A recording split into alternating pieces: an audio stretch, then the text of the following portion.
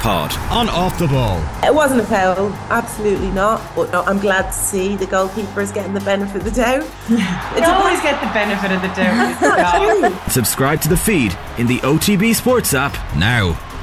Ball Daily. And you're welcome to Off the Ball on News Talk. John Duggan sitting in for Joe Malloy today. So we're on air until 7 with 2 live and exclusive Premier League commentaries. West Ham versus Southampton from 2. Richie McCormack and Brian Carroll provide the call on that one. Then Stephen Doyle and Kenny Cunningham describing the match between Newcastle and Manchester United from 4:30. We'll also have reports from Enda Vardy at Croke Park, where Derry and Dublin meet in the Allianz National Football League Division 2 final. That'll be followed by the Division 1 decider involving Mayo and Galway. We'll keep you right up to speed as well on the Champions Cup, the Women's Six Nations and today's horse racing action. Right now though, it's the Newsround. Ann Marie Donelan and Aidan Delaney joining me for the Sunday afternoon. How are you doing, folks? Hi, good. John. Good, thank you. Where do we start?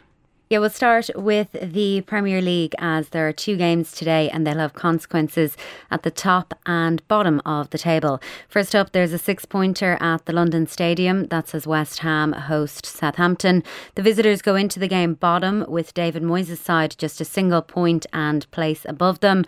A win for West Ham, though, would lift them out of the relegation zone. The battle to avoid the drop, as we know, is more intense this year than previously, with all clubs up to 12th in danger.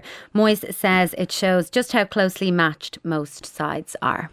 You know, I'm looking to see that there's about 9 or 10 teams could be involved in the bottom end of the table. We're one of them, unfortunately. We hoped that we wouldn't be, but we are. And we have to find a way of making sure that we're safe come the end of the season. A lot of home games in the next month coming up. We've got 9 games in April, so it's going to take a lot from the players, and anything the supporters can give will certainly add to hopefully their performance and the effort the players put in. Yeah. I think the players are ready. I think we're in a good frame of mind, and I think we're ready to go and hopefully go on and try and pick up the points that we need to make sure that we're not near the bottom end of the league. And that game kicks off at 2. Then at 4:30, it's 5th against 3rd as Newcastle entertain Manchester United. A win for Eddie Howe's side would see them go back into that last Champions League qualification spot. Bohemians flying high still. Yes, they are. They remain top of the SSE Airtricity League Premier Division table this afternoon.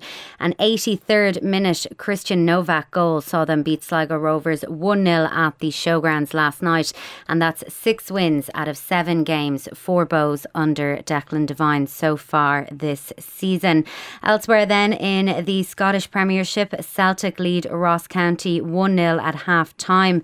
That is thanks to a Jota goal, or a Jota penalty in the 45th minute. A win here for Ange Postecoglou's side would see them go 9 points clear at the top of the table. The second half due to get underway there shortly. In the WSL, meanwhile, Manchester City lead Arsenal 1-0.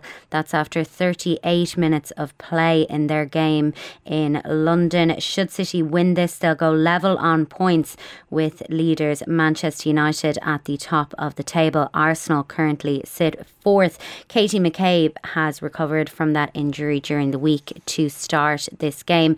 Elsewhere then in the league, it is Everton who are hosting Tottenham. That's just gotten underway. Okay, so we got big matches at Croke Park this afternoon in Gaelic Games. Yeah, a double header at Croke Park, but Dublin are not the main event. Desi Farrell's side face Derry in the curtain raiser. That's the Allianz National Football League Division 2 final. That throws in shortly enough at 1:45. Then at 4, it's the big one as neighbours Mayo and Galway meet in the Division 1 decider. These two sides drew when they met in the opening round in Castlebar in January. Mayo won this division in 2019, while it's over 40 years since Galway have. Galway forward Robert Finnerty spoke to Oisín Langan during the week about the desire among the group to win this title and also their development under Pádraig Joyce. I think it would be massive for the group, really. Like we were obviously disappointed last year to lose the Division 2 final, and then after that losing the All-Ireland. But as you know yourself, there's not too many Division 1 league finals in our dressing room. There's not any, actually. And it's been 42 years since we last won a National League, so I think it would be massive for the group to get over the line. massive for the team, massive for the management, massive for the supporters as well. So yeah, it's really important. How much do you learn from Pádraig in your individual position? Because when I see you taking the ball and swiveling and letting off shots, I'm thinking to myself, he reminds me of his manager. Like, do you work directly with Pádraig on that kind of stuff, or what way does it work? Yeah, look, like, it's great to have Pádraig to bounce off with small things, and he would always be like, he'd take a lot of the forward sessions as well, so he'd be working with us individually, and he's great kind of to bounce off for advice and small things like that. So yeah, it's very good to have. And when I look at your forward line now, I see lots of shooters, yourself, Damien, Shane, to name just three. Is that good to have that kind of spread? Because sometimes in teams, a lot of pressure comes on one guy, whereas with you and Galway, you know, it's not just on one person. Like, there's a lot of teams you'd look at and you say, well, X, Y, and Z has to play well, or else they probably don't have a chance. That isn't really the case with Galway. Oh yeah, of course. Like, that's massively important. Like, it's not only our forwards who can score, our inside forwards, but our half forwards. We have midfielders who can chip in, and we have defenders who can score as well. So that is hugely important, because if someone's having an off day, you're not just dependent on one guy. Other lads are going to chip in. So yeah, that's massive. I can't get my head around the fact that the championship begins next week and we got league finals today. It's just very overwhelming in terms of your attention span, with Leinster, Ulster playing last night, with Manchester City, Liverpool yesterday, with Arsenal winning against Leeds, with 2 matches on off the ball here in the Premier League this afternoon, with the Masters next week. Where are we going to suppose to find the time? I don't know. It's certainly, it's great to have it, though. At the same time, it's great to have all these distractions with everything that's going on in the world. It's great to be able to just sit down and kind of turn your brain off and just watch a great game of football, which I'm sure it will be, with especially Galway Mayo. I mean, a lot of people will say that this will be kind of the phony war, and these sides could come up against each other in a couple of weeks in the Connacht Championship as well. But I think for Galway, I mean, Ann Marie will obviously know a bit more about this than I will, but I think, you know, that 40 years, it kind of does weigh heavy on a team like that. And you heard Robert, you know, it's obviously something they've been speaking about as well in the dressing room, that, you know, it would be nice to get a bit of silverware, and, you know, to get to the All-Ireland final, you need to get that bit of silverware to kind of build on that as well, and kind of prove to yourselves that you can get over the line as well. So I think that it will be probably a bigger game for Galway than Mayo today, but, you know, always playing against your rivals in Croke Park is always going to kind of drive the hackles up a little bit. So I hope that it's a good game today, and I think Dublin-Derry kind of speaks for itself. These are two informed teams, and I'd love to see some silverware going back north of the border, but that's just me.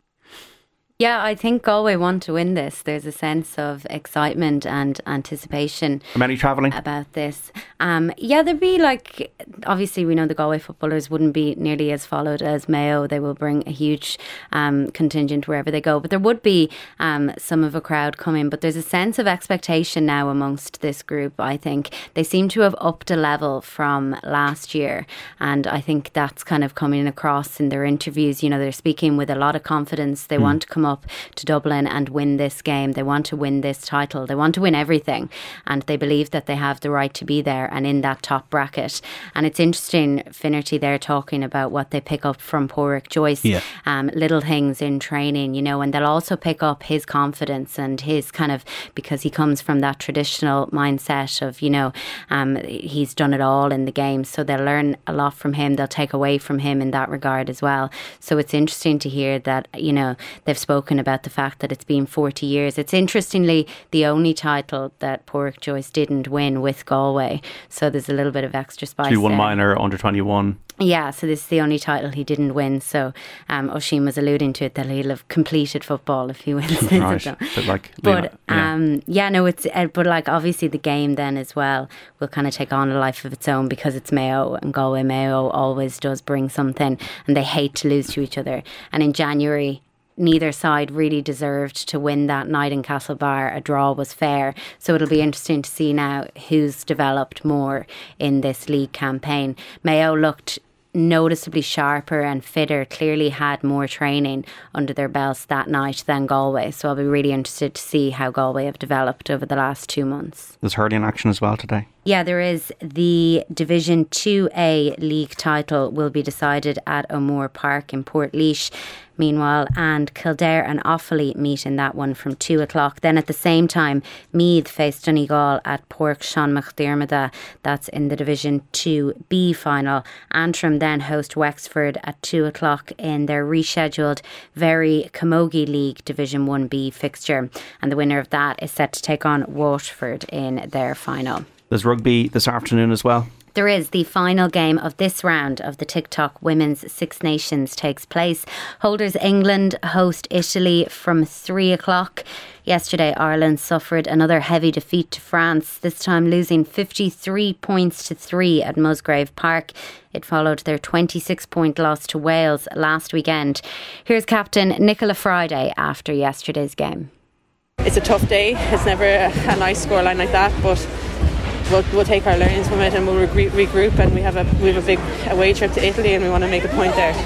I think against the French team you have to be mentally in the game for the full 80 minutes. If you switch off, that's where they execute in those little moments, and I think that's maybe where they caught us, in little moments and lapses of mentality, I suppose. But you can't deny the fight from the girls there, and that's what we asked in the change room. We said regardless of the scoreline that we show the pride in the jersey and we show the fight and the want that we have as a group, and for me that was definitely there today from the girls, and the scoreline doesn't reflect, I suppose, the heart and the want that was there. So we got Exeter Montpellier as well in the Heineken Champions Cup today at Sandy Park. Exeter 14 points to 12 in front coming up to half time. Toulouse against the Vodacom Bulls at 3 o'clock, and then Saracens at Ospreys at the same time.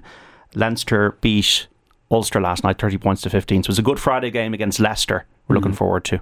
Yeah, I think the actual timings and stuff will be confirmed later on today, but great to see at least one of the Irish sides getting through. Obviously we had the Munster commentary yesterday, and Munster would have been pretty happy going in at half time. They were just 3 points down, away in South Africa, but it was Kuan who was doing the commentary, and he pointed out that a lot of teams go down to South Africa, kind of have a good start to the game, and then the travel, there was a brilliant sort of atmosphere at the game, that we were looking at pools on the side of the pitch, kids jumping up and down, and all that kind of spurred the Sharks on, and the Sharks really had this kind of purple patch in kind of 15 minutes, and Munster had a nice finish to the game, but just never really reached the level of multiple World Cup winners in that Sharks side. So Munster, I think, can be pretty disappointed with their performance in that second half, but when you see the likes of Jack Crowley, I thought he had a decent game from what I managed to see of it yesterday. R.G. Snyman coming back in, so I think there is something for Munster to build on for the rest of the year. They need to make sure that they get into the Champions Cup for next season, and listen, Ulster will know that they're probably, I think the 15-point spread was kind of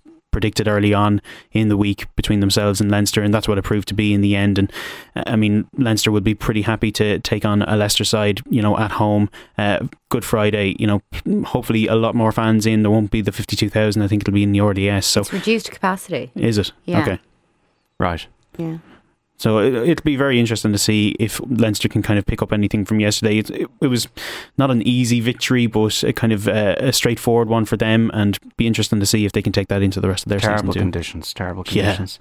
Golf news. Padraig Harrington is well in the mix ahead of the final round of the Valero Texas Open that takes place this evening. The 51-year-old shot a 4-under par round of 68 last night, and that leaves him 7 under for the tournament in a tie for 6th. American Patrick Rogers leads by 1. That's on 12 under. On the LPGA Tour, meanwhile, Leona Maguire is 17 shots off the lead ahead of the final round of the LA Open. She'll tee off from 3 over par tonight. That's in a tie for 65th. You're one of the earlier risers this morning, and you went and watched the Grand Prix. You would have had a lot of entertainment. Red Bull's Max Verstappen won the Australian Grand Prix this morning. It was a chaotic one. Lewis Hamilton secured his first podium of the season. He finished second in his Mercedes, with Aston Martin's Fernando Alonso third. The race in Melbourne was flagged 3 times after several accidents and ended in a procession over the line because of a penultimate lap crash. Verstappen now has a 15-point lead over teammate Sergio Perez in the World Championship standings. Meanwhile, there's snooker on today. Sean Murphy faces fellow Englishman Kyron Wilson in the Tour Championship final this afternoon. That's just getting underway. Boxing news. Anthony Joshua returned to winning ways with a unanimous points victory over American Jermaine Franklin at the O2 Arena last night. It was Joshua's first bout since he lost his world heavyweight titles in back-to-back defeats to Alexander Usyk. Joshua called out Tyson Fury after the fight, saying it's the fight that the boxing world needs. I actually watched this fight last night, and I can tell you that Tyson Fury will have no problem with Anthony Joshua. I thought he was very tentative, very tense in kind of the early exchanges. Franklin generally is kind of on the edge of the world level kind of contenders, wouldn't really be challenging for titles or anything like that, and Joshua made him look an awful lot better than he was. I mean, Joshua was clearly winning rounds, but never really had that killer instinct. This was a man who won 20 of his first 22 fights with stoppages, and never really looked like he was going to put this man away. I mean, Anthony Joshua is one of the great stories of British boxing for the last couple of years. He's somebody that, Eddie Hearn and the whole British boxing establishment has kind of put their hat on, really, because Tyson Fury, you can't really trust what he's going to do. And Joshua has been this kind of golden boy for them, but he didn't look comfortable. Even when, the win was announced, it was always going to be a Joshua win, but, there was no smile, there was no kind of confidence. He was criticised as well, again, wasn't he, for his kind of after the fight antics. He's lost that golden boy image, I think, kind of through his frustrations because of kind of his standards are dropping.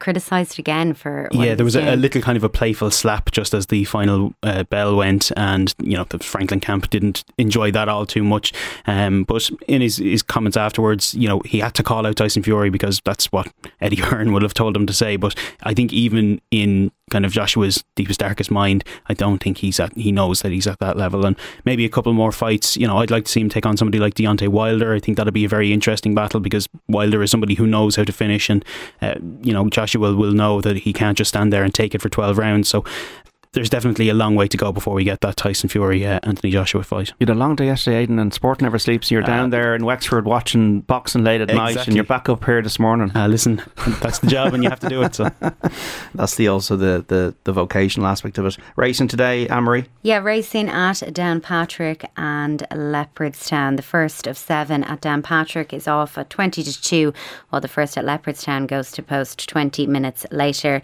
The Ballylynch Stud 2,000 and 1,000 guineas trial stakes taking place there. Thanks for now, Ann Marie Donelan, Aidan Delaney.